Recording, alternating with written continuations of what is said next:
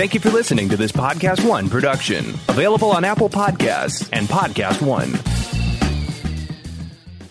Napa know-how. At Napa Auto Parts stores and Napa Auto Care centers, get a $25 prepaid Visa card when you get any Napa automotive battery. It's the best deal for some of the best batteries from some of the best car people around. But we might be a little partial. Anywho, pick up any Napa automotive battery and save $25. Do it yourself or have it done for you. That's Napa know-how. Napa know-how.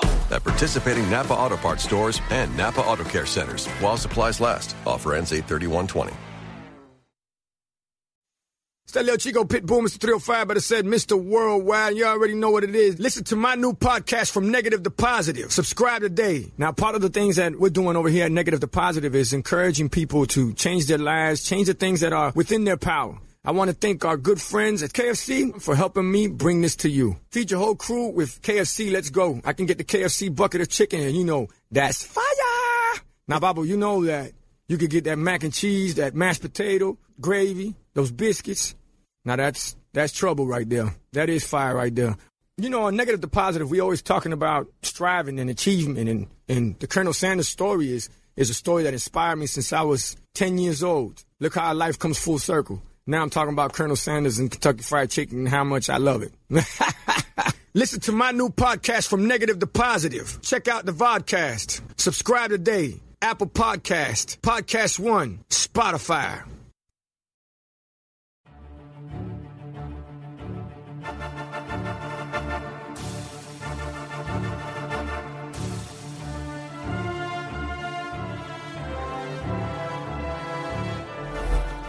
Well, hello, everybody. Welcome to Collider Jedi Council's look at the rise of Skywalker. It's coming to you here a little bit later. Boxing Day for you in the UK. The anniversary of when the Magical Mystery Tour movie are you released. boxing over there? Oh, Do you know it's Boxing Day. Okay. I know. Yeah. Hey, I have to do something with my hands, guys. We're here to look at the rise of Skywalker, and I want to let you know today's show is presented by our friends at Heroes and Villains. What are they? It's a great place to buy licensed apparel for your favorite fandoms. They got some great stuff. Often you can see us in them. You can see it online. And if you use the code JEDI10, you get 10% off your order. And that's on top of any sales going on. Go to heroesvillains.com to check it out. We thank them because without them, this show doesn't exist. That's how business works. All right, we're going to dive in. I'm not going to do this alone. I can't do this alone. With me is going to be Emma Five. Hello. I'm so happy to be here. I didn't know if the camera was going to me. No, you're great. Hey, and also... Hello. I'm here. Andres Cabrera. Ace is here. Ready Ace to in the place. talk Star Wars with you guys. Yeah. Super excited. Here's the thing. too. Here's the thing. Here's how we're going to start. And we have not got any script in front of us. We don't do it. We're just going to tee it high and let it fly like we're doing golf, dive in this movie. We're not going to go scene by scene because, quite frankly, I can't remember. I've only seen it once at this point. By the time this airs, I'll have seen it about 3 or 4 times based on my tickets I already purchased. So I'm going to start here. You guys let me know.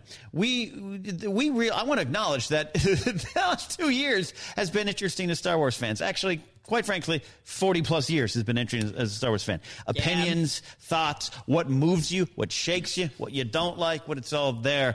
We are going to have some discussions about things. We are not all on the same page, and I think actually a lot of you like that when that happens. And that's going to be great. We're not here to debate. We're here to discuss, and we're here to get our feelings out and to talk about things. And sometimes maybe things might change in the course of the interviews, or maybe more viewings. You might come back to something, and we're coming from that point of view, and we're coming from a love of Star Wars. That's why we're here. That's why we meet every day.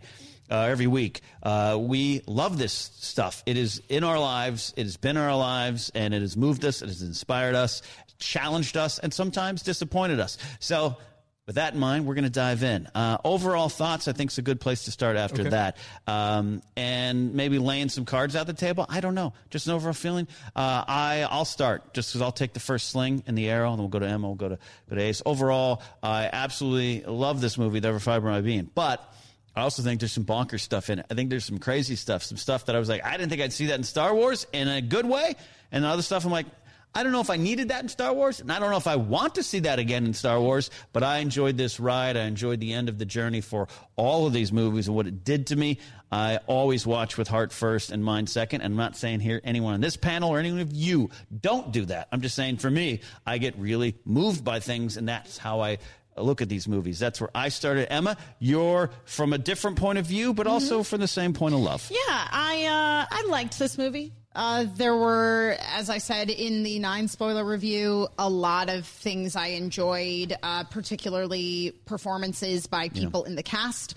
I do feel that the beginning was very, very plotty. I think a lot of what happened in the beginning of the movie could have been covered in an opening crawl, and we could have spent more time with some of the individual scenes and let them breathe and get more into characters' journeys and character arcs. I do feel like there was a level of, and I don't think at all that J.J. Abrams meant any disrespect to Rian Johnson by the choices that he made, but I did get a little bit of a feeling of JJ took all his toys back and went, we're going to play the game that I want to play now. And it's the game that I've wanted to play from the beginning.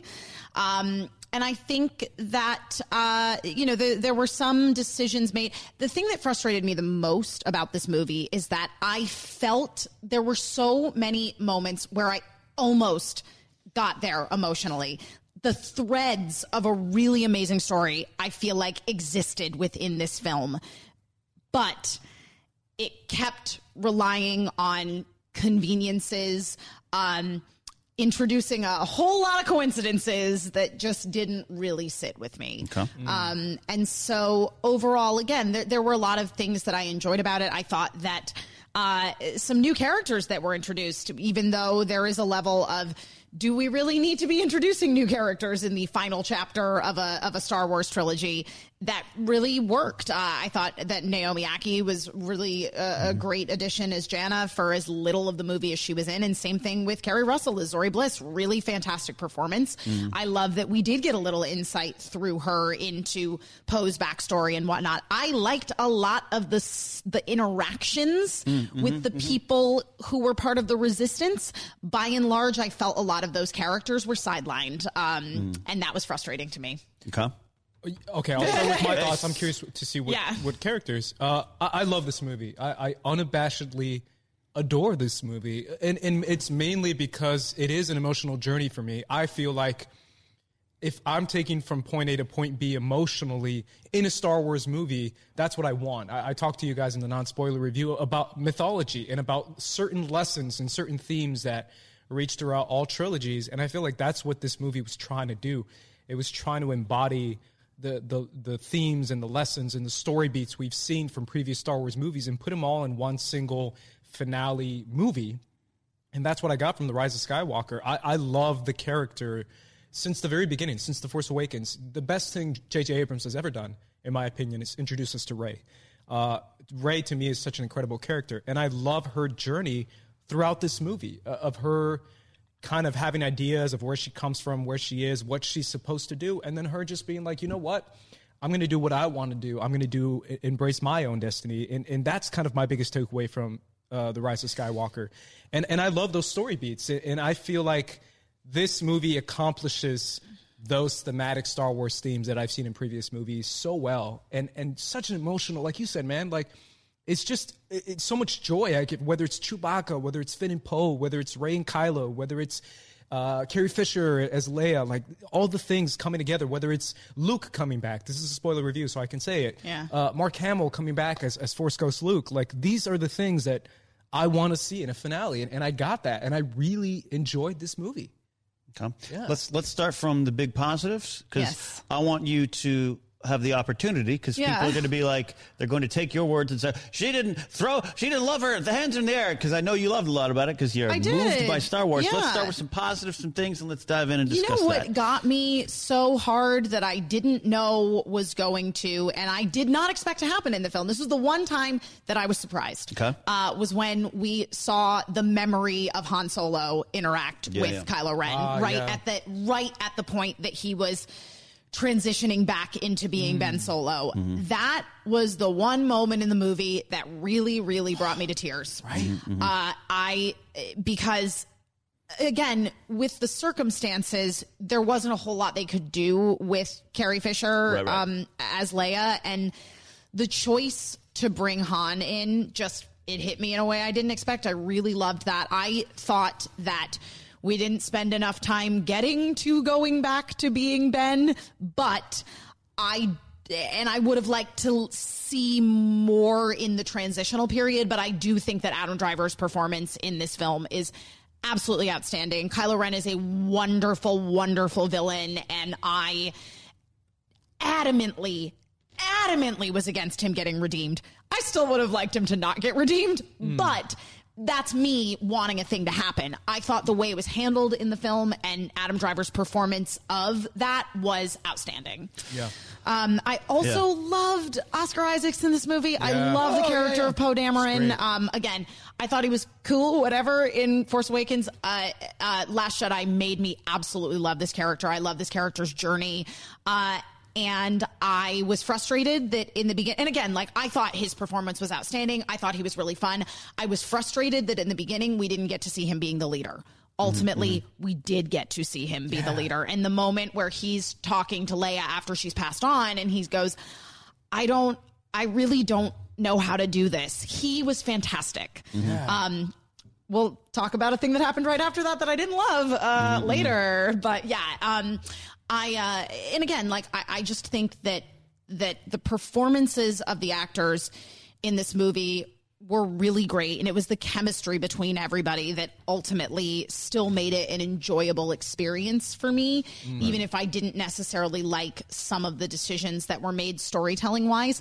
I loved the idea behind Rey's story, and I will get into why I think it was undermined a little bit later, but when we're initially introduced to this idea of her being the embodiment of all of the Jedi past, that was amazing to me. And I wish that we had run with that more. Other than that, just that moment. Yes. Other than the moment. Okay. Got it. So, I mean, my favorite moment in the film is the Harrison Ford return. Wow. Yeah. And the reason is, I loved it. Is his death in Force Awakens. I remember at the time, if you go back, there's some back in the old Jedi Alliance show, I called in and I was a little like, "Hey, Han Solo's my favorite Star Wars character," and I wasn't as moved by his death, and I don't know if I connected with the death as much. And then over the years, Han going a lifetime of not committing to anything, and the last thing his wife tells him is go back and get our son, and he commits to it, and it kills him, was beautiful. But now what this done, and I think what this movie did a lot of, is take other scenes from the other two movies and some of the other original prequel stuff. Prequels maybe not so much. But it added new weight to them. This happens a lot in, like, Game of Thrones, where the last time Catelyn Stark and Ned Stark talked to each other now carries more weight the more you watch the show and you go back and you react to that. Han Solo saved the galaxy in death. He did. That touching of the cheek saved the galaxy because of what chain of events set off with a memory. And I thought it was a well-used. That was my favorite part of the movie, in a movie that I loved a lot. But can I go kind of off topic and ask you guys, because I really do feel like a lot of this movie is going to win or lose through emotion. I talked to you on the non-spoiler review about running into Jennifer Londa from Force Center. Again, shout out to Force Center. But I talked to her about just emotional story beats that really moved you. You mentioned the Solo scene. Yeah. What scenes in this movie actually brought you to tears? I kind of want to know from you guys, whether it's 1 or 2 or 3 or 5 scenes. What scenes really actually tore you down? Like a list? Yeah, because I made a list and I counted it and I was like, yep, tears. And just full on tears coming down my face. For me, I mean, do you want to go? The Han Solo one is the only one that really comes to mind for me. God. Definitely Claude in the Falcon at the beginning of the movie. I'm kidding. I was going to say what? No, I got to say I was glad that Claude was just this spice in a soup, because I was I was going into this like, what are we going to get from this walking, talking, slug type thing? Yeah. I actually loved the use of them. For me, it was It starts with it's the classic characters coming back or having big moments. So Leia starts that, where I'm just like, and that's maybe less to do with the story and more to do just the real world and that we got to say goodbye to her this way. At least we got this. I love that. So that started to move me. And then it becomes this. The finale type thing. The dam is cracking, and then it's Han. And then, so I love, we'll probably talk a lot about this, but I love, so when Rey goes to Ahch-To and the lightsaber catch is, to me, a reaffirming that the last movie, the lessons are there for Luke, and he is saying yes. I liked that moment. Yeah, it is not saying like Last Jedi sucks, bro. No, that's not what I took away from it at all. No. It is literally saying, hey, remember when you handed me the lightsaber and I turned away from it? Yes. That was a mistake. Yeah. And I spent a movie learning that mistake. Yeah. Don't you do that mistake too. And I thought that was pretty plain, but clickbaiters be clickbaiting. Then the lifting, and it was a nostalgia pull. Now, it gets tossed a lot. I don't think it's hard for me to say I personally didn't think they leaned on it all the time, because it's a connective thread thing where he's lifting the lightsaber, which in Last Jedi, you see that he didn't even want to do it. Mm-hmm. Yoda taught him. He didn't want to do it. And now he's doing it for her. And the music, Yoda's music playing, the Sound of Enlightenment in Star Wars is playing. And that got me. And I don't know if alone that would have got me. But I'm in this, I'm doing this sliding scale of tears. Yeah. And then Jonas Swatomo's Chewie going for it when he learns Leia dies. I don't know. Yeah, that got me a little bit too. That specifically, more than anything, I just was like, wow, Chewie, and just, you know what's crazy? Big acting because from him. You know what? She didn't hug him in Force Awakens. She never hugged him. I really, you know what, guys? Like, even now thinking about it, I don't think I've ever cried as much in a Star Wars movie as when Chewie got his damn medal. And from Masada. I started bawling, crying like a baby, because I was like, he deserved it. That's what he's been the number one MVP the whole time. That was a nice little call. And I was like, this guy has like busted his ass, like literally just being MVP, saving the day, and no one cares about Chewbacca. And finally, him getting that little, like, he's gotten back-to-back L's. He lost Han. He lost Leia. And it's like, here's your medal, man. Like, you deserve this. Like, I was like, Chewie. So that was the final moment. Other than, I'm just happy with that. But that was the, my girlfriend had a check on me moment. And it's just this 1, 2, 3 punch of, it is nostalgia, but that's not a bad thing. But it's these characters that have been in your life for so long. And look, it is funny. I'll say this, him getting a medal there, it goes against a little bit of the Marvel Chewie comic in which he did have his medal, but he got rid of it. So he gets one back. If you're a canon junkie checklist type of person, but just the emotional thing of that there too, that really started that was the list. You want to know where you want to make me cry again, Ace? That's the list of things. I was going to say, I'm already being brought back to tears just through that. But I think, look, can I start with the opening crawl? Sure. Yes. I can't lie to you guys. Don't lie. I'm probably the most positive. I mean, you're pretty positive too about this movie as a whole. But that opening crawl, I was like, yo, what was that? What was that? Honestly? It was like 2 lines. It's like, Palpatine's alive and he's mad. And Rey's training. And I was like, I'll say this. What? It is both my least favorite crawl ever. I think it's my least favorite crawl. It's my, I think it is. But I like it a lot because it uses it has Phantom, Attack, Revenge, Hope, Empire. Sure. It's that. But it was bizarre, though. I went like this because the moment you're doing that like nervous Star Wars about to start, and I was like, that's. I was literally like, why don't him? So I don't know. I did really like the opening scene with Kylo Ren. Oh, I liked it too. A lot. What about pulled you in? What pulled you in? It's just Kylo going ham on people. It was so cool. That's my favorite Kylo, is like unhinged anime villain Kylo Ren, which is what he was. Yeah. What was great was that he started with a few troopers on his side. Yeah. And then by the end, it's Kylo versus 20. And he's taking them all. Kylo's on a mission. And the fact that he just grabs it, gets on his ship, and he's just like searching for Palpatine. And he's like, I'm here to kill you. And I was like, this is the coolest Star Wars movie ever. Just Kylo on a mission to murder Palpatine. Which for 10 minutes was amazing. Which starts this big thing that's come up a lot and will come up a lot, and I think will always come up is the pacing of this film. Yes, it's breakneck. It is breakneck. It's too much. You think it's too much? So, I think it's. I think it pays homage to the New Hope serial adventure trait. But I mean, and I'm with you too. Not only do I like the opening, I'm like that. We're going for it. I love the opening. You're going to have questions. Don't worry about it. We're going. But yeah, you felt it slowed up enough for you at any point, or did that stick with you as a problem? Not really. Okay. It definitely rushed through a lot of stuff. You know what was crazy? Speaking of pace, and I'll go off you, Emma, as well. When they were going to the ruins of the Death Star, and when Jana, I think her name is Jana, she's like, "Oh, sorry guys, we gotta cool it. We gotta stop. We gotta sleep for the night." And Ray's like, "No, we gotta go." And she's like, "No, guys, seriously, we need to sleep." And Poe is like, "All right." Like 2 minutes later, Ray is like, "Nope, we gotta go." It feels like it was trying to do Fellowship of the Ring, because that's the biggest difference with the Lord of the Rings books versus the Lord of the Rings film. So the Lord of the Rings books are about how arduous and long this journey is, and in the movies they're like, "Yo, we gotta go now. We gotta go destroy the ring today." What do you think of this compared to I don't know if you're a Harry Potter guy, Deathly Hallows Part 2? Deathly Hallows Part 2 to me tried to do a lot. Is so, like, I've never seen a movie go so fast in my entire life than Deathly Hallows Part 2. But in a lot of ways, the first Harry Potter film did that. Harry Potter and the Sorcerer's Stone, where they tried to fit every single plot point of the entire book in a 2-hour movie. In a 2.5 hour. I mean, in the first one, you're right, but in Deathly Hallows Part 2, it's 2.5 hours. And it's like, we don't, no, it's a different medium. You gotta edit a little. Yeah. And it felt like with this one, they wanted to do everything and they just put it all in the movie. Yeah. Again, I was talking with a friend of mine who has similar feelings to me, and he was like, the beginning of the movie was just like a weird fetch quest. I didn't really. Oh, I loved it.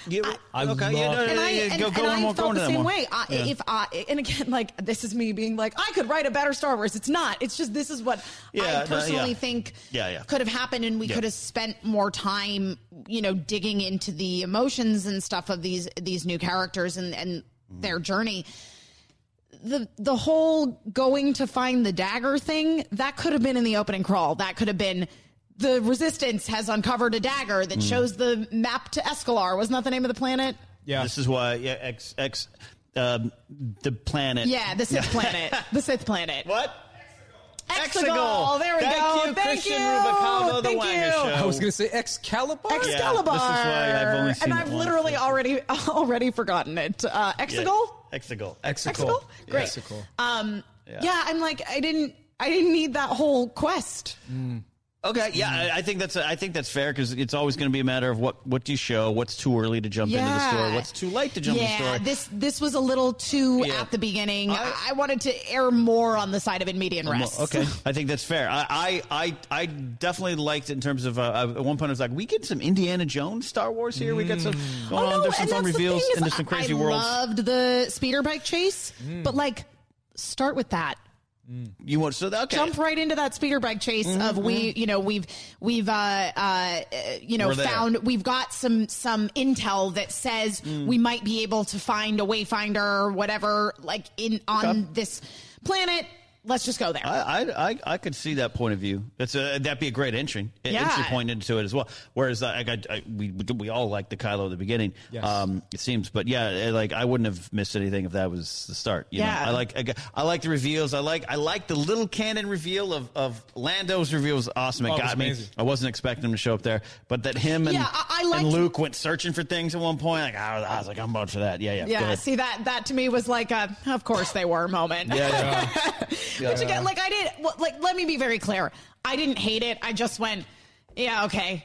I think that basically what it boiled down to for me was that it felt like so much of this movie was still about Luke, and it was still about the original characters. And I get that we want to acknowledge them and we want to pay homage to them, but it felt like, oh, we're going to go continue to look for the thing that Luke was looking for. Like, why couldn't Rey have just been the one to figure that out and then realize, I'm not saying don't have that Luke was looking for and then realize oh, wait, this is what Luke was looking for. This is what he was really doing or whatever. Okay.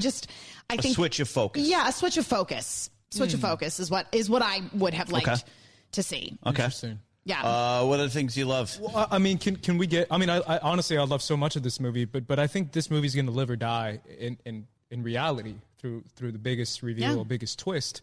The elefante in the room, as my friends would say, what did you guys think of the whole Papa Palps, man? Papa Palps. Papa Palps. Grandpa Palpatine. So, wow, that's a lot. No, you're right. I think much like we talk a lot about Last Jedi, what you feel about Luke might determine your path in the movie. What you feel about Rey, I think of this one.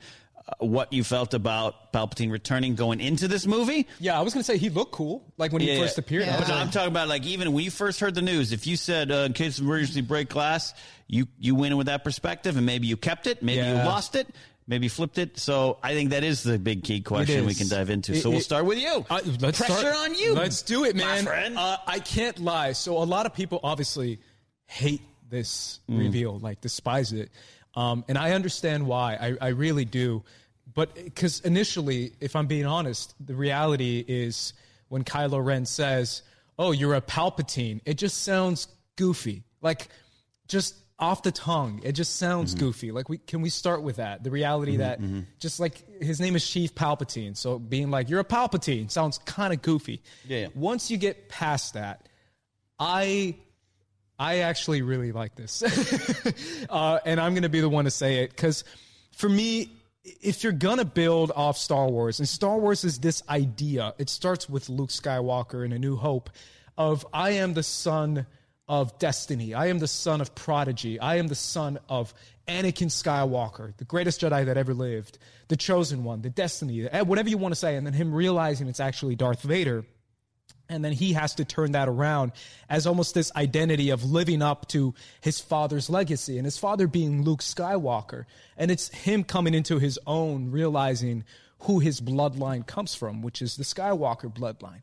For Rey, almost being like the opposite, and almost being like, well, I'm the daughter of Satan, and her being like, what do I do with this information? Like, and I love the idea of like, just because my destiny, my blood is filled with Sith ideology and this idea of becoming the Empress or whatever it is, I don't have to do that. I can go against that. I can fight my own destiny, quote unquote, and go against what is perceived of me and be my own person, choose my own last name, choose my own identity. I don't have to be the evil Empress. I don't have to be whatever's in my blood. I can go against my own destiny and become who I am. And that's why, to me, I was like, that's the coolest thing ever, is the idea of like, I'm not the child of God, I'm the child of Satan, and I choose to go against that and choose good and choose to go the right way and choose the light side versus going against what's in actually my blood and my system. And to me,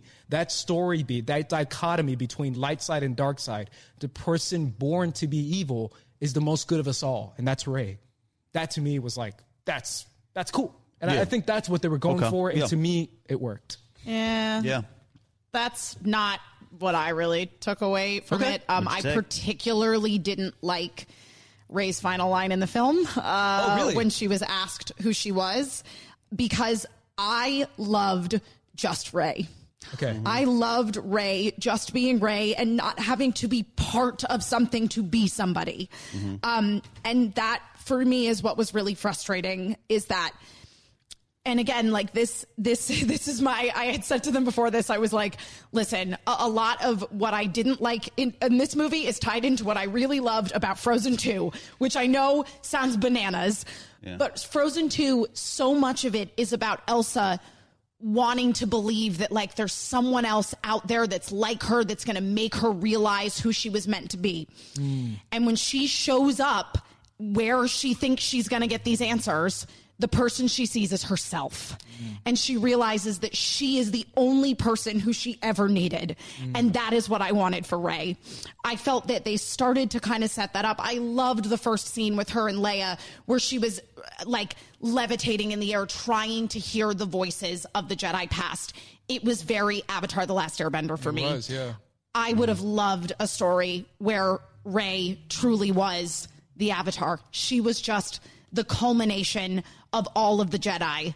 And I also was fine with the idea of her being like a clone of some, like there was this part of me where I'm like, it could be an interesting story if she's a Palpatine clone, where she literally truly is meant to just be the embodiment of evil. Not that she's just his granddaughter. Her parents were clearly good. They tried to keep her away from him. Yeah. Like, she was already set on the path of good from the beginning. But if she truly is nobody, or if she realizes that she's literally a clone of somebody evil, to me, that's such a stronger story than like, the reason that I'm so powerful is because I'm Palpatine's granddaughter. And like, the thing is with the sort of Avatar storyline I have in mind, yes, she's still extremely powerful. Yes, there is an explanation as to why she is so powerful, but that power is within herself. And you know, she has this line to him of like, he's like, I am all of the Sith. And she goes, and I am all of the Jedi.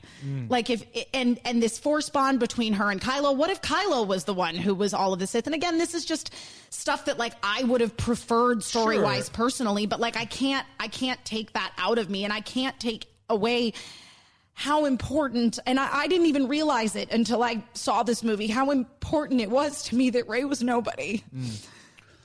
Yeah, it's very important. It's clearly important to you, and I think that's because to me it's still true, because who's Anakin Skywalker? He's a nobody. He's a slave from Tatooine. Yeah. He's also the chosen one. Who's Luke Skywalker? He's a farm boy from nothing. He's also this. But what you're saying is you're pitching a really nice ending to me. Thank you. And that's what I love. I always say when I was a boss of humans, it's not a problem until you have a solution, and you're providing me real interesting solution of what we have in the begining and how it matches up with the end, which is a real beautiful ending, hearing all those voices and hearing all those things. And if it was just thematically tied to that, I think that could have been a real powerful double down. Just why I'll say this: Last Jedi is still the deepest Star Wars film, and why I love it so much, because Last Jedi continues to reward on its themes that connect with so many other things. So I don't think you're off base on how you felt there at all. I mean, you're never off base on how you feel, but you know what I mean. We're like, I'm hearing you listen. I'm going, because I'm very much in line with you. I really like that. Here's the rest of the story. It's this, and it ties this big thing. But I was one who was like, the idea of Rey from nowhere is really important to me. Yeah, it's really important to me.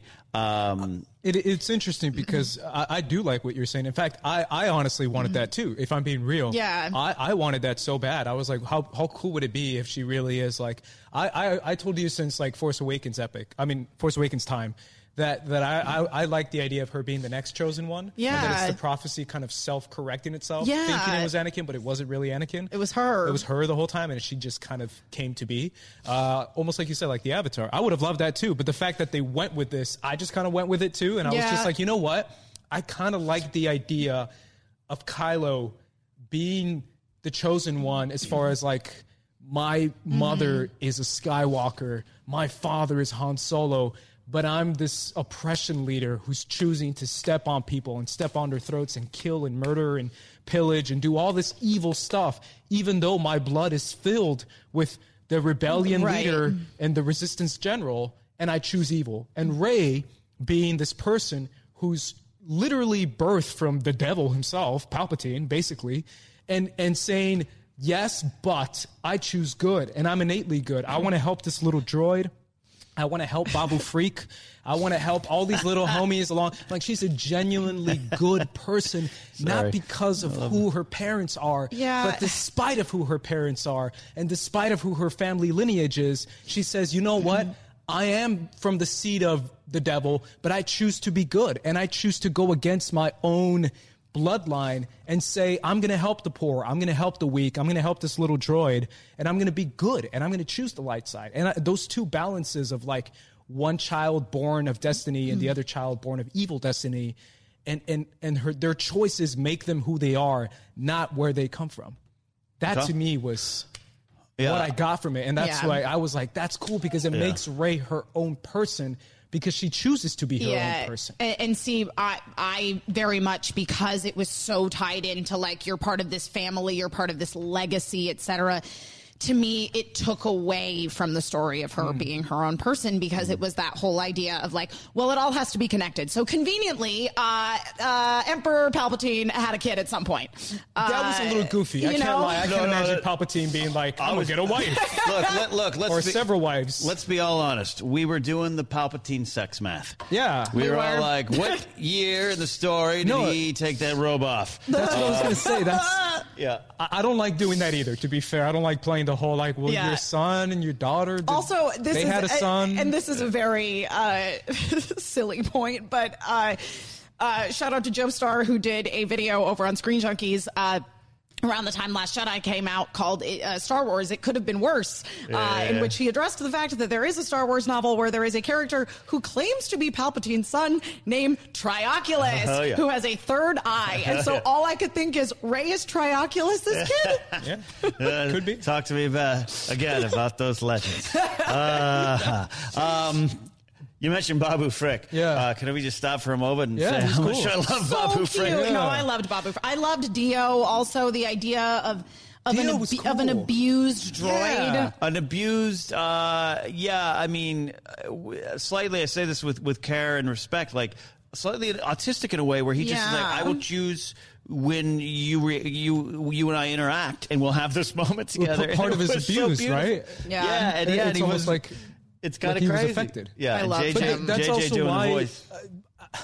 Maybe it's because Daisy Ridley works so well in this movie for me that I was sold on Rey being just a genuinely good person. Like this whole idea, we started with The Force Awakens of this whole like Mary Sue trilogy, blah, blah, blah, whatever, she's too good idea. And it's like, yeah, she is too good because she chooses to be too good, man. Because she wants to help a little droid and because that's the kind of cool stuff. And that's the fact that little Dio was like, I miss her. And Finn was like, I do too. Yeah. To me, that showed like, I get what they're going for. They're going for the idea of, I am good because I choose to be. I choose to do the correct decision, even though my pressure is to wear a crown of evil. Yeah. And I don't want to do that because that's not who I am. Yeah. You know, like, it's the idea of who Rey is and her choosing her own destiny. And that's what I like the most about it. And it's one of the big stuff there. I will say, so the big thing about Palpatine coming back, I will say they treat it as, it's in the opening crawl, the opening sequence. I think the idea behind it kind of was, he's back. He didn't Why? really die, He's is what back. it seems like. Yeah, but he also was like missing fingers and was sort of zombie Palpatine. He was cut in half, right? I wouldn't call him in a good position. Yeah. Well, he seemed to be cut in half and just kind of floating. I wouldn't say he had he seemed to have like no that he lower was body. So here's the point where I'll start saying where I didn't fully like how they executed it, but I am all on board when Star Wars says, what happened? He came back. Well, what do you mean? He came back. Don't worry about it. Yeah. I'm okay with it. But I was okay with that. I was 100% because I've heard a lot of conversations already of like how, because like, it doesn't matter. It doesn't matter. He gives the answer of from the Revenge of the Sith scene, which, by the way, when JJ a week before you're seeing press of him going, you know what my favorite scene of the prequels is, and he's like talking about this. I was like, okay. Yeah, right. I understand some of the problems with it. I'm not going to push back against anyone who's just kind of like, I felt the use of Palpatine wasn't as best as it could be. Overall, I think it ends up very well. It's evil and everything, but Snoke is a clone or those kind of things. Yeah, some of that I'm like, okay, we're gonna have to. That's me and my popcorn going. Okay, Snoke's a clone. We'll figure that out. But I get some of that pushback. It's weird, and I know this is not going to make sense for some people, but it worked for me when it came to the Rey and Kylo stuff. It didn't work for me when it came to the Resistance stuff. Yeah. As far as like, Palpatine's back, guys, and the way that Poe reacted, and he's like, he's got 1,100 fleets, 100,000. And I'm like, huh? Yeah. Where did he get all these people? That didn't make sense to me. Him just being back with like a few of his followers. Sure. And him coming back to life. I was like, sure, I buy that. But him having like the 100,000 Sith fleet with their Star Destroyers that all had Death Star cannons on them. I was like, that's a bit much. And it kind of didn't work for me when it came to Resistance. Right. When it came to him just being back and trying to manipulate Rey, I was like, okay, I'll buy it. But it was a little weird. Yeah. That's a good way to look at it. The overall army thing with the Sith army and like I liked the fight on the Star Destroyers. The Space Horses on the Star Destroyers were a lot of fun. General Finn, man. How cool was that? I thought it was so cool that it was like, you know what, man? I need you. You were just a stormtrooper before, but now you're a general. Yeah. Yeah. And I liked Poe leading the charge. I liked that Poe had learned from his previous mistakes. Again, I really like that character a lot. Oscar Isaac's performance, my God, he is playing that he is in love with Finn. I don't care what you guys think. Like, I don't care if you're like, well, it's not canon and blah, blah, blah. And he's like, clearly got a thing going on with Zori Bliss. Yes, he's DTF. Whatever is in space, Poe Dameron will do it. But yeah, I mean, I liked some of that stuff, but when they, okay. Mm-hmm. So now we're going to get into something that's very frustrating to me about this film, which is the amount of fake deaths that happen. The amount of fake out deaths. Fake out deaths. First, fake out. We erase C-3PO's memory. Mm-hmm. Okay. But don't worry, R2-D2 had a backup. Yeah. We kill Chewbacca. Just kidding. He was actually on another transport. Mm-hmm. We blow up this planet that they go to get information or whatever they were doing. Yeah, to go get Babu Frick to get the information out of C-3PO's brain. Yep. Kijimi. Guess what? Zori Bliss and Babu Frick, they made it out. You know what's funny? I actually thought they were dead.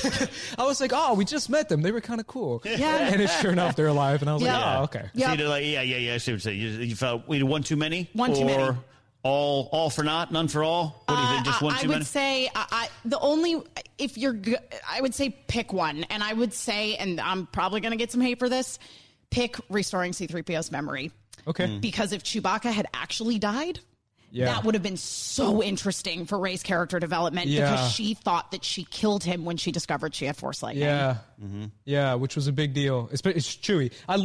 Can I be honest? I love that scene because it's one of those things where as soon as Finn is like, Rey, they have Chewie. And she's like, hell no. Yeah. Oh, no. I'm bringing that ship with me, bro. I liked that scene. And if it was like, hey, Rey, they have C-3PO, she's like, deuces. Sorry. But it's like the fact that it's Chewie, she's like, no. Yeah, and especially... And I felt that. I was and especially if we're talking about her going on this journey of, okay, I'm accepting that Rey is a Palpatine. I understand the idea behind it of like somebody choosing to be good despite what their heritage would dictate. Then kill Chewie because Rey has a learning moment then of her being somebody that always wants to do good. Sure. And she does something awful. Yeah. When she's trying to be good. I like that beat. Can I trade out Chewie for like Dominic Moynihan? And that's not against him at all. I like to. Yeah, I was but he didn't need to be in the movie. Your buddy's making a Star Wars film. Yeah. Kind of in it. The Chewie thing. I like the sequence. I like what it meant in the story. Well, your pitching is really cool. That was a marketing thing where you're like, but I know he's in the cockpit with Lando at one point. And you're just like, I know one person I saw the screen with, they hadn't seen any of the marketing. So they actually, in that moment, thought Chewie died. God bless them. They felt so bad. Their heart was breaking in that moment.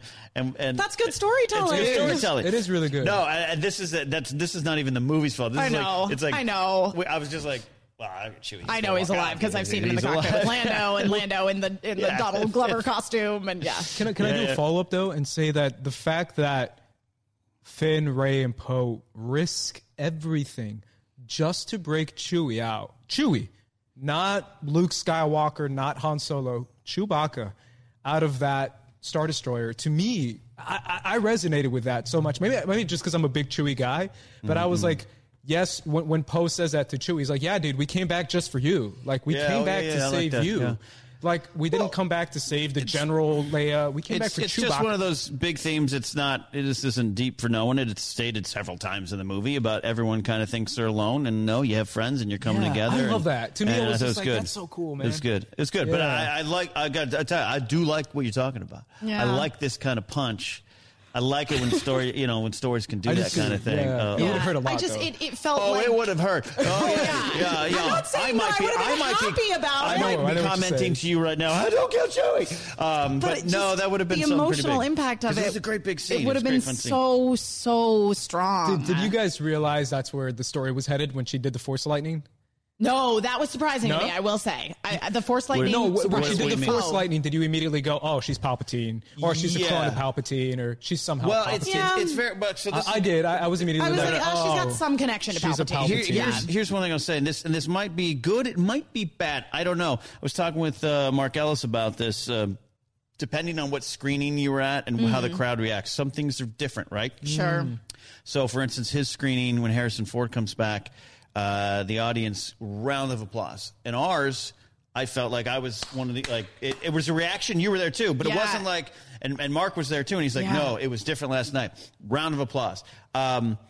But in our, when I saw in the opening where Palpatine's like, oh, you think you know her whole story or whatever he says. You don't, You don't. In my head, I was like, oh, she's a Palpatine. Mark said at his screening, a lot of people laughed. As if it was like, yeah. Really? So it's so weird sometimes things around. Sure. So by the time that Force lightning hit, I was like, oh, okay, we're going down that path. But other people might have been surprised or not connected. I wasn't surprised when it was revealed who she was. Yeah. And again, like when I saw the Force lightning, I went, well, she's got some connection to Palpatine for sure. She's got something else. She's got some other vitamins she's been taking. I also thought that, and I love Richard E. Grant. I really do. But like, he literally, from my perspective, existed so that we could reveal that Domhnall Gleeson was the spy and immediately kill him. Yeah. And that just, I was like, what a waste. I also felt Richard E. Grant didn't get anything to do. He just got to march around being bad. They're like, he's got this deep connection to the Emperor. And we're like, okay, what is it then? I got to be honest here. I heard this too. I loved Richard E. Grant's character, and I got to I'm the one outlier because I was so shocked that people were like, he was terrible, and I was like, no, he was great. No, I'm saying like the character. And I was like, I don't know, because to me he kind of embodied this idea of I'm never letting go of the past. I'm this old man who's sticking on to my, like, Emperor's still alive. I still have this reliance of what the Empire can be, and this whole weird ideology of taking it back to the good old times. And that's what he represented. And I was like, that's really neat and interesting and cool. And I like that he shot Domhnall Gleeson and was like, nah, man, like these kids are doing it all wrong. Well, that was a big to me theme. Was like, that's cool. Yeah, I liked it. Big thing in Last Jedi, especially in the novelization of Kennedy and all those kind of people surrounded by Egypts and surrounded by things. Yeah, I mean, it's almost in a weird way. It's a weird tradition to have like an Imperial officer who's just doing things. What's he doing? Things. So I understand what you're saying. I like Richard E. Grant so much. And I know you do too. I adore Richard E. Grant. I personally loved the Hux reveal and the Hux immediate death. I loved the reveal. I did not care for the immediate death. I loved the death. Get him out of here. To me, it was like same. I was like,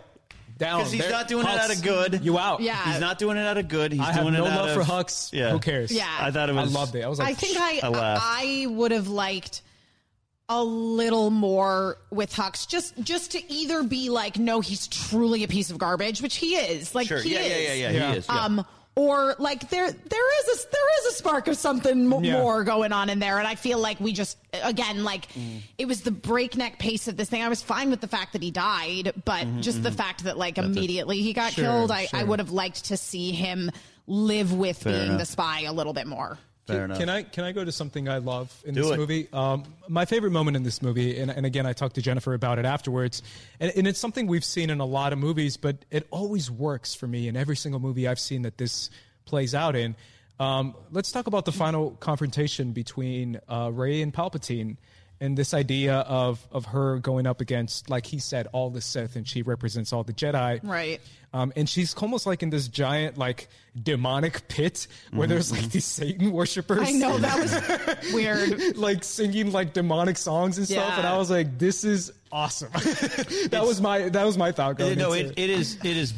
I keep using the word. It's very over the top. It's bonkers. It's bonkers is the word I've been weird, using. It's over the top. I've been using the word bonkers for a long time because that's the clean way to describe it. Yeah, it's so weird, and I loved it. I love it because I'll tell you, I'll push back on anyone who loves Filoni and wants to go world between worlds, which is bonkers as well. That's true. This is in the same vein. It is. And I like World Between totally Worlds. In the same Hate vein. Space Whales, like World Between Worlds. So I was like, we're getting some weird in the movies. And my first time tearing up in this movie, probably breaking down, was Babu Frick shirtless. Yeah, that's right. Babu Frick, when he was like, hey, he was so cute. He's like, hey, I did it. But it's when Rey, we have that moment of like, the name of this movie is The Rise of Skywalker.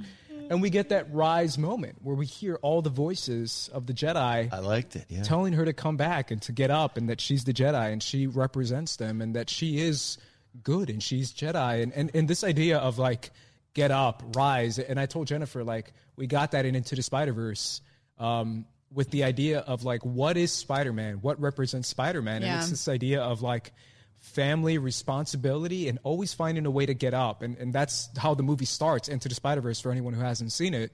And at the end of the movie, we get that where Miles Morales has to realize, I am Spider-Man because I choose to be Spider-Man, not because I'm Peter Parker and because I went to this school or because I'm this person or I'm connected to that person. It's because of my decisions. And it's because I choose to embody the characteristics of Spider-Man and what Spider-Man represents and getting up on my feet and choosing to fight against evil. And that, to me, that scene just embodied that so well, of all the Jedi telling her, get up, rise, rise. And her getting up and realizing, like, I'm Rey and I choose to confront my own destiny and confront my own idea of destiny. So that scene to me, I love the scene. I love so the voices. well. I love Anakin very clearly saying, "Bring balance," as I did, because his victory still matters in that sense. But it was wonderfully weird. It was so weird, and I loved it. I liked how weird it was. Yeah. I enjoyed that super weird setting at the end. Even though I feel like the Knights of Ren did not need to be in this movie, they were literally aligned. They were like, "Oh, look, those are the Knights of Ren." I did like, and I agree with you. I agree too. That was a bit. I was like, really, guys? Yeah. I've been waiting for you guys since I saw a picture of you, and you still don't do anything. And I mean, Kylo fights them, but Kylo could have been fighting literally anybody and at I also that thought, point. like, at what point, I don't know, maybe it's just me being so nitpicky, but Kylo could have been like, hey guys, right? What's up?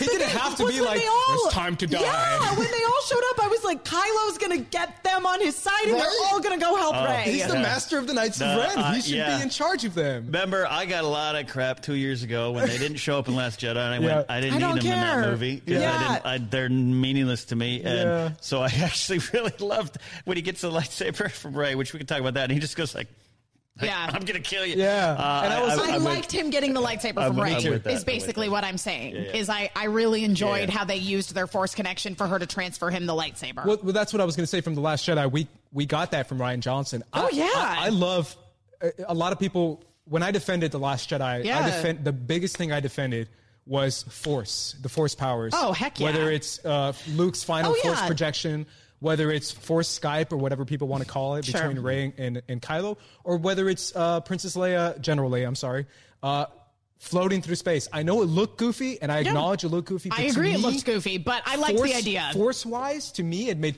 perfect sense. Like, the Force would protect you from being choked out in space if you're that powerful in the Force. So for me, the fact that J.J. Abrams takes that idea from Rian Johnson and makes it almost a plot point in this movie of how they're just able to almost like Goku style teleport between different dimensions and pass each other objects was so cool. Yeah, it was very cool. Well, and I also think too that, you know, there's a scene in the movie where she heals a snake monster with the Force, and then she does it later to Kylo Ren after she stabs him. And that didn't bother me either, especially because we're seeing that in The Mandalorian. I thought that was a nice little callback. Yeah, I want to talk about Force powers specifically. Force healing for all again, something we haven't seen in the live action movies before. And I'm fine with it because I love new Force powers. This one creates, I'll tell you what, it creates some interesting, starts to go into weird video game territory. It does. Which sometimes is against what George himself sets out. But I'm all for turning the page and what else do you learn? And their connection's so powerful. I think whenever they're together, something kind of important and magical happens. Yeah. But the real world thing is, we see this movie, because when this airs, it's a week after, right? We see this movie, go home, I go get some drinks to celebrate, to think about the movie more, come home, watch Mandalorian, and I'm like, hey! Whoa, wait a minute. And I don't necessarily think it's connected or shared notes. I don't think so, because I don't think that's how they're making these two projects. Sure. But I thought it was really interesting that I don't know we need to put a spoiler warning for Mandalorian on this part of the review. Well, you know. I know. Sorry, UK fans. Send your letters of Mark Riley. Yeah. But I'm okay with the force heal. I'm actually really okay with it. Yeah. But a little bit of it coming out of the movie, I was like, I mean, that's an interesting. What do we do with that? And again, I think only they have it together or whatever. Yes. And then when baby, and I was like, okay, I'm on board because that was this thing. I know. Well, to me, again, I will always Baby say Yoda this, could do no wrong. and this has always been my thing too about The Last Jedi, about The Force Awakens, whatever it is, whether it's Kylo catching the blaster bolt in The Force Awakens, or I'm sure we see something else cool in there that we haven't seen before in a movie using the Force. I think when it comes to, I'm obsessed with telekinesis, and I've said this a million times, but to me, telekinesis... Just in life? Telekinesis is moving objects with your mind. Yeah, no, you want this with life? I do. I want telekinesis. But to me, it's the exploration of imagination. Yeah. What can you do with a power that supposedly has no limits? So that's why to me the Force has always been so interesting, because it's like Force Skype, Force projection, Force, like you can explore, you can use your imagination to show where the Force can go from here. So when she does the Force healing, I was like, yes, why not? This is, again, Avatar: The Last Airbender. We see waterbenders who learn how to heal, and it's that idea of like, if I can use water as like an ice object, or as like some way to like move an object, maybe I can use it to heal. Maybe I can. There's different ways to use power sets. I'm like I said, at the end of the day, I'm all on board for it. I know, and we are pre-recording this particular review, and I guarantee come the weekend after, we're going to get a lot of tweets or like, if they have that power, why didn't Obi-Wan because not heal? everyone can do it. Yes, and and Emma, that's the answer, and I don't think people are going to want to hear that. Well, but that's but again, like, I mean, Ace brought up what I brought up, this whole idea of Avatar: The Last Airbender. It's not universal. Like, you have to choose to apply yourself to do it, and there is this implication, and again, this fits into very well to what I wanted, which is just Rey the Avatar story, which is imagine you have to watch this show to keep up with you. Honestly, if I'm being real, like last week was the 5-year anniversary of The Legend of Korra, and the finale. And I gotta say, yes, you should watch this show. Okay. And I know a lot of people are like, oh, whatever, check it out. And this is one of those shows for me where I'm like, it's like me mentioning 1980s baseball, and that makes sense to me. But you two are like, catching up. I know you're not going to get this, but to me, it's like the idea of blood bending, right? Yeah, lava bending, whatever you want to say. Like, these are different. What is that? It's all the idea variations of like, on like water bending. Yeah, basically. So imagine like if someone says you have this power right here, and I can move water. Right. What if I can move water inside of your body, of my body? What if I can move water inside a tree? What if I can move, or if I can move, like, these are ideas that you can expand with power sets. Gotcha. So if I can do this with the Force, who says I can't heal? Who says I can't? I'm on board. Yeah, definitely. That's why I love it. To me, I'm just like, so some quick hits. We are running out of time. Yeah, I was gonna say some quick hits. No, we're getting tune in to Collider Avatar: The Last Airbender. We're gonna start that show with these two because it's always interesting when they mention it. It's why I bring it up. Some quick hit stuff here. We're leaving a lot on the table, and I know, we did. And that's why we continue to discuss it, because not only just your mind might reframe some of the things you feel about it, good or bad, different directions. Rogue One's an example for that. I came out of Rogue One, I was like, I think that's the best Star Wars movie I ever saw. Saw it the second time, and went, I dislike a lot of things in it. And the third time, I went, okay, I found this happy medium. Yeah. Sure, that's and allow yourself as a fan. If you've only seen it one time, allow yourself. Yeah. And allow yourself. You know, and I'm not talking to you. I'm talking again, to you. But you're talking to me. Yeah. Because that's what it is. Because it's emotional. Quick hits. I love the use of what Rian Johnson established in Last Jedi of the fighting, and that created to me one of my favorite lightsaber fights, which is Rey in Kylo's apartment, as I call it, and him on Kijimi. Like I thought it was really just visually different, something we hadn't seen before. It was really cool. Yeah, it was super cool. Lightsaber fights were great. Favorite hit, some moments from you, maybe things you want to make too. We're not so rushed, but no. Yeah. I have very mixed feelings on the Leia situation. Oh, interesting. Okay. I appreciate what they attempted to do. Mm-hmm. They were working with what they had. I'm glad that she got a send-off. Mm-hmm. Where Last Jedi ended, I was very much of the opinion that we could have time skipped, which we did. especially because they did so much of Last Jedi, fortunately, setting up Poe to be the leader of the Resistance, which did eventually come to fruition in this film. I would have been kind of fine with them if it had happened off screen. Really? If they basically said, if we opened in the opening crawl, General Organa is dead, but her fight lives on in these new heroes who are ultimately who the story's about. Okay. Yeah, absolutely. Yeah, I mean, again, I'm not saying that I didn't want her to be in the movie, and I think that, again, they did the absolute best that they could have. It didn't really affect me one way or another. It's not so much the look or the feel. You just weren't connected to it. I just wasn't. I wasn't connected to it. I can't help but know that all of these scenes were taken out of Force Awakens. Oh, you could kind of see where they are, I do. I did connect it a little bit more, but even while she's talking, I thought it worked out. But even then, you're just like, and Becky, you can't help but kind of be like, I bet that was taken when so and so did. Exactly. So again, I totally respect what they were trying to do. I truly do believe that they did the best they could. Considering the circumstances. Yeah. But it just, I would have been fine with them being like, and she's gone, and because I think that the best stuff with Poe happened after she had passed on, and he truly did step into the role of being the leader. And I would have liked to see more of him struggling with being the leader, having now taken over. I would have liked to see more of him going, Leia, I don't know what I'm doing. I don't know how you did this, and more of that relationship, because I thought that was such an interesting relationship dynamic in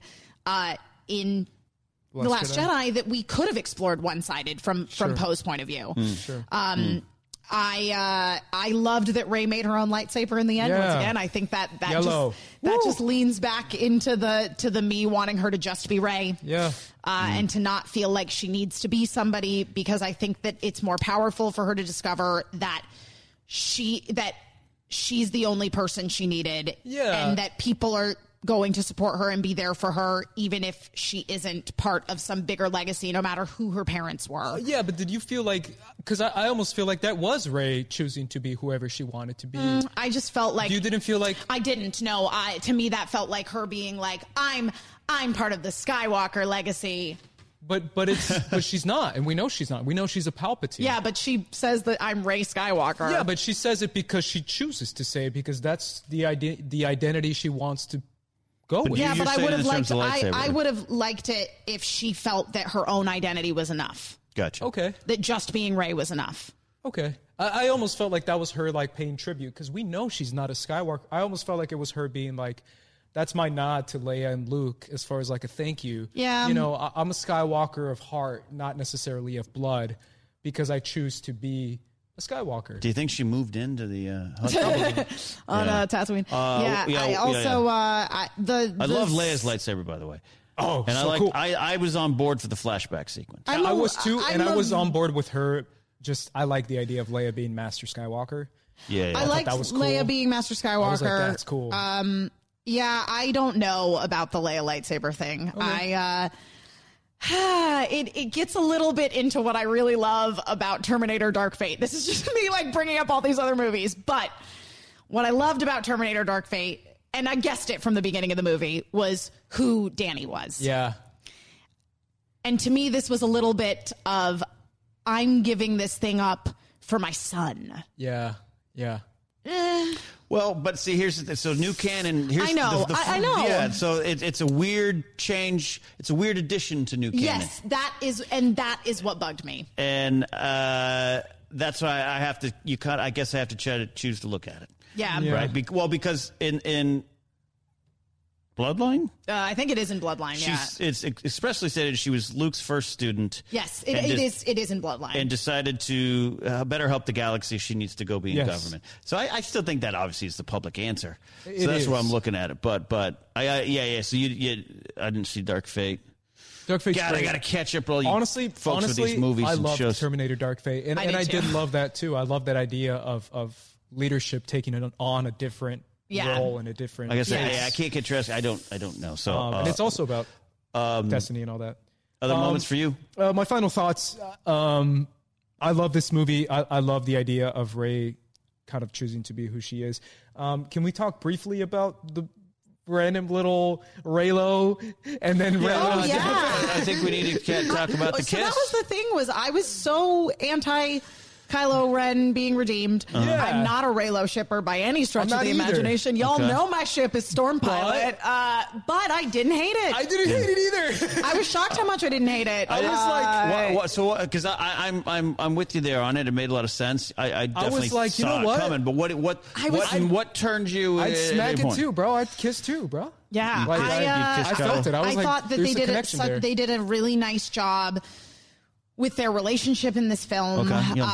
And I honestly, after that, went, cool, I'm down with Kylo Ren being Ben Solo again. This is kind of great. Just his send-off. It was exciting to see. No, I didn't want him to die. Oh, you didn't want him to die? No, I'm like, if we're going to redeem him, keep him alive. Yeah. Okay. Yeah. I almost feel like how powerful would that couple... Because here's my thing. So Rey and Kylo represent yin and yang. They represent dark and light. Yeah. And again, I go back to the idea of choice, of choosing to go with your family, against your family.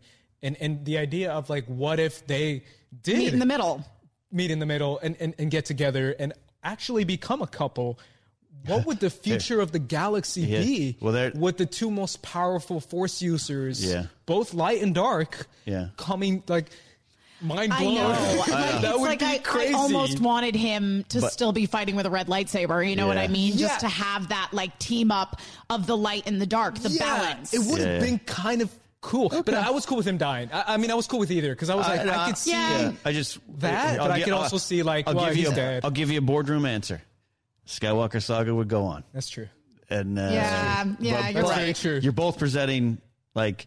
Like yin yang, I'm there for that. That would be wild. I had no, but almost like them coming together with it. Like, I had no super strong opinions going in on Reylo, other than I already felt Reylo was the thing just based on connection. Even off The Last Jedi. But were they ever going to go out for a milkshake together? Was the question, and they did at the end, and it did work for me. So, but because you're not you two. There's another good friend of mine, Alex Backus, Black Stars Rebels, who was like, especially said like, if they kiss, I don't know if I can take it. Then when I talked to him about it, he was like, I didn't have a problem with it. It worked by that point. You know why? I'm convinced.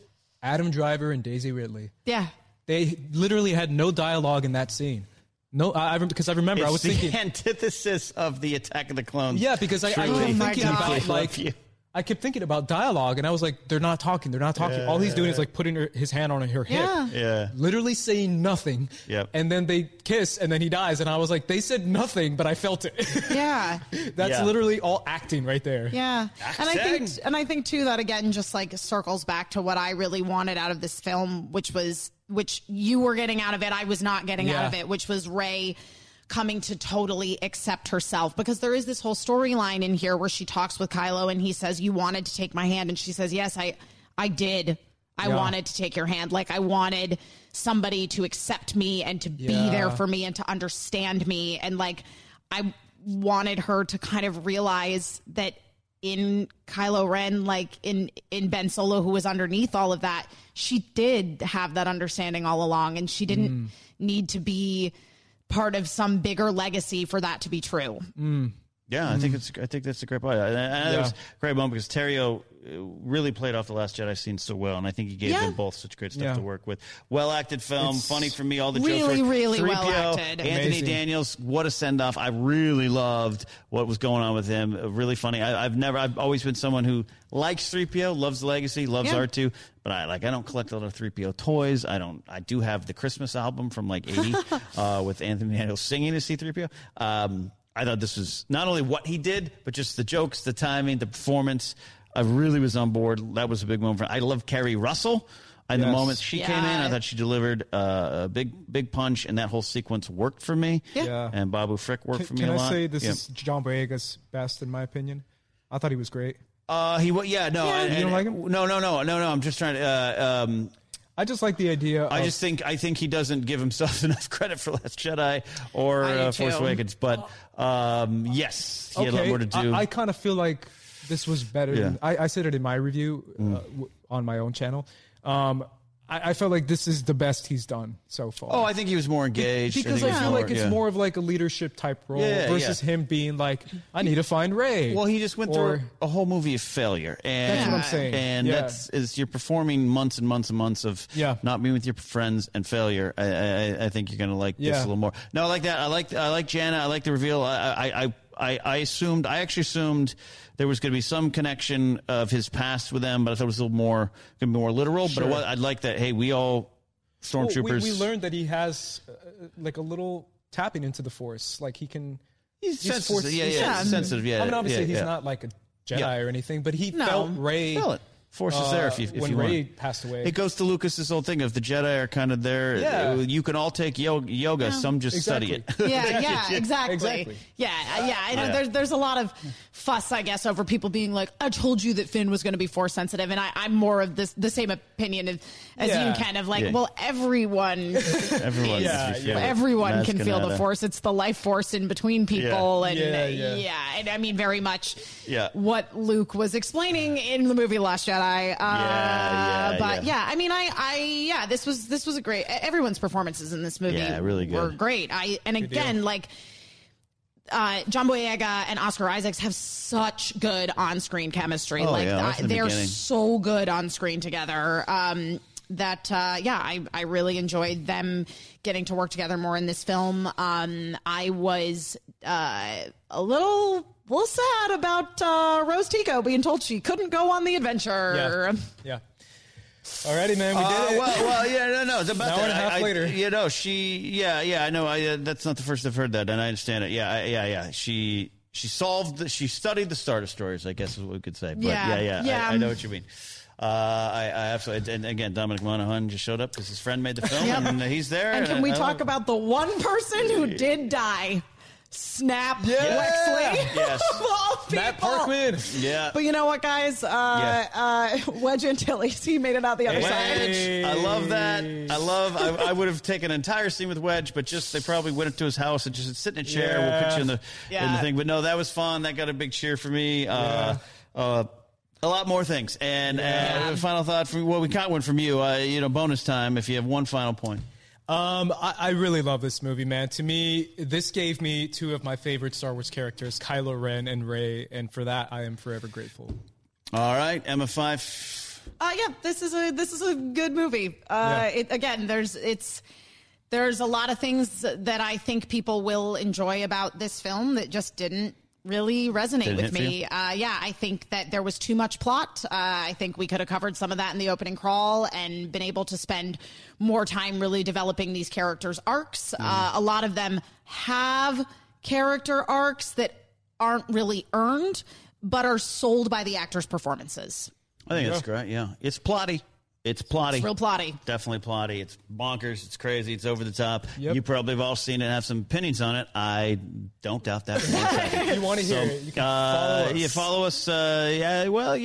I've muted a lot of words permanently on Twitter. But a lot of fun talking with you all here today, Andres and Emma, and talking with you guys out there. Star Wars rolls on. This we know. We got shows. We got comics, books. We got the future of the franchise. Will Feige and Favreau team up to kind of run things? Will Kathy Kennedy right off into the sunset? Oh, there's juicy rumors and theories out there, and we're going to dive into all of that because Star Wars, thankfully, is going on, and we do love Star Wars. So thank you for coming in and sharing your thoughts today. Tell them where to find you. Yeah, you can find me on Twitter at Squad Leader Ace, and on my YouTube channel at First Cut. And Emma Fife. I am Emma Fife all over the internet, wherever Emma Fifes are sold. You know me, Ken Napzok. I'm around. You can find me. I'm out there. That is it for this week. The Rise of Skywalker has risen. It's in theaters. Go see it. Talk about it. Take it in. Process it. See it again. And find out where your heart takes you. We'll see you. Bye. Napa know-how. At Napa Auto Parts stores and Napa Auto Care centers, get a $25 prepaid Visa card when you get any Napa automotive battery. It's the best deal for some of the best batteries from some of the best car people around. But we might be a little partial. Anywho, pick up any Napa automotive battery and save $25. Do it yourself or have it done for you. That's Napa know-how. Napa know-how. At participating Napa Auto Parts stores and Napa Auto Care centers while supplies last. Offer ends 8/31/20. It's that little Chico Pitbull, Mr. 305, better said Mr. Worldwide, and I'm here to tell you about my new podcast, From Negative to Positive, brought to you by my friends over at State Farm. I believe that to have success, you got to play the game, so that the game doesn't play you. You know, the biggest risk you take is not taking one. It's very important that you make sure that you make the most out of your money, especially when it comes to insurance. State Farm offers surprisingly great rates. They have great agents standing by helping you personalize your coverage. All this is backed up by award-winning, easy-to-use technology. It's a great price with an even greater service. When you want the real deal, like a good neighbor, State Farm is there.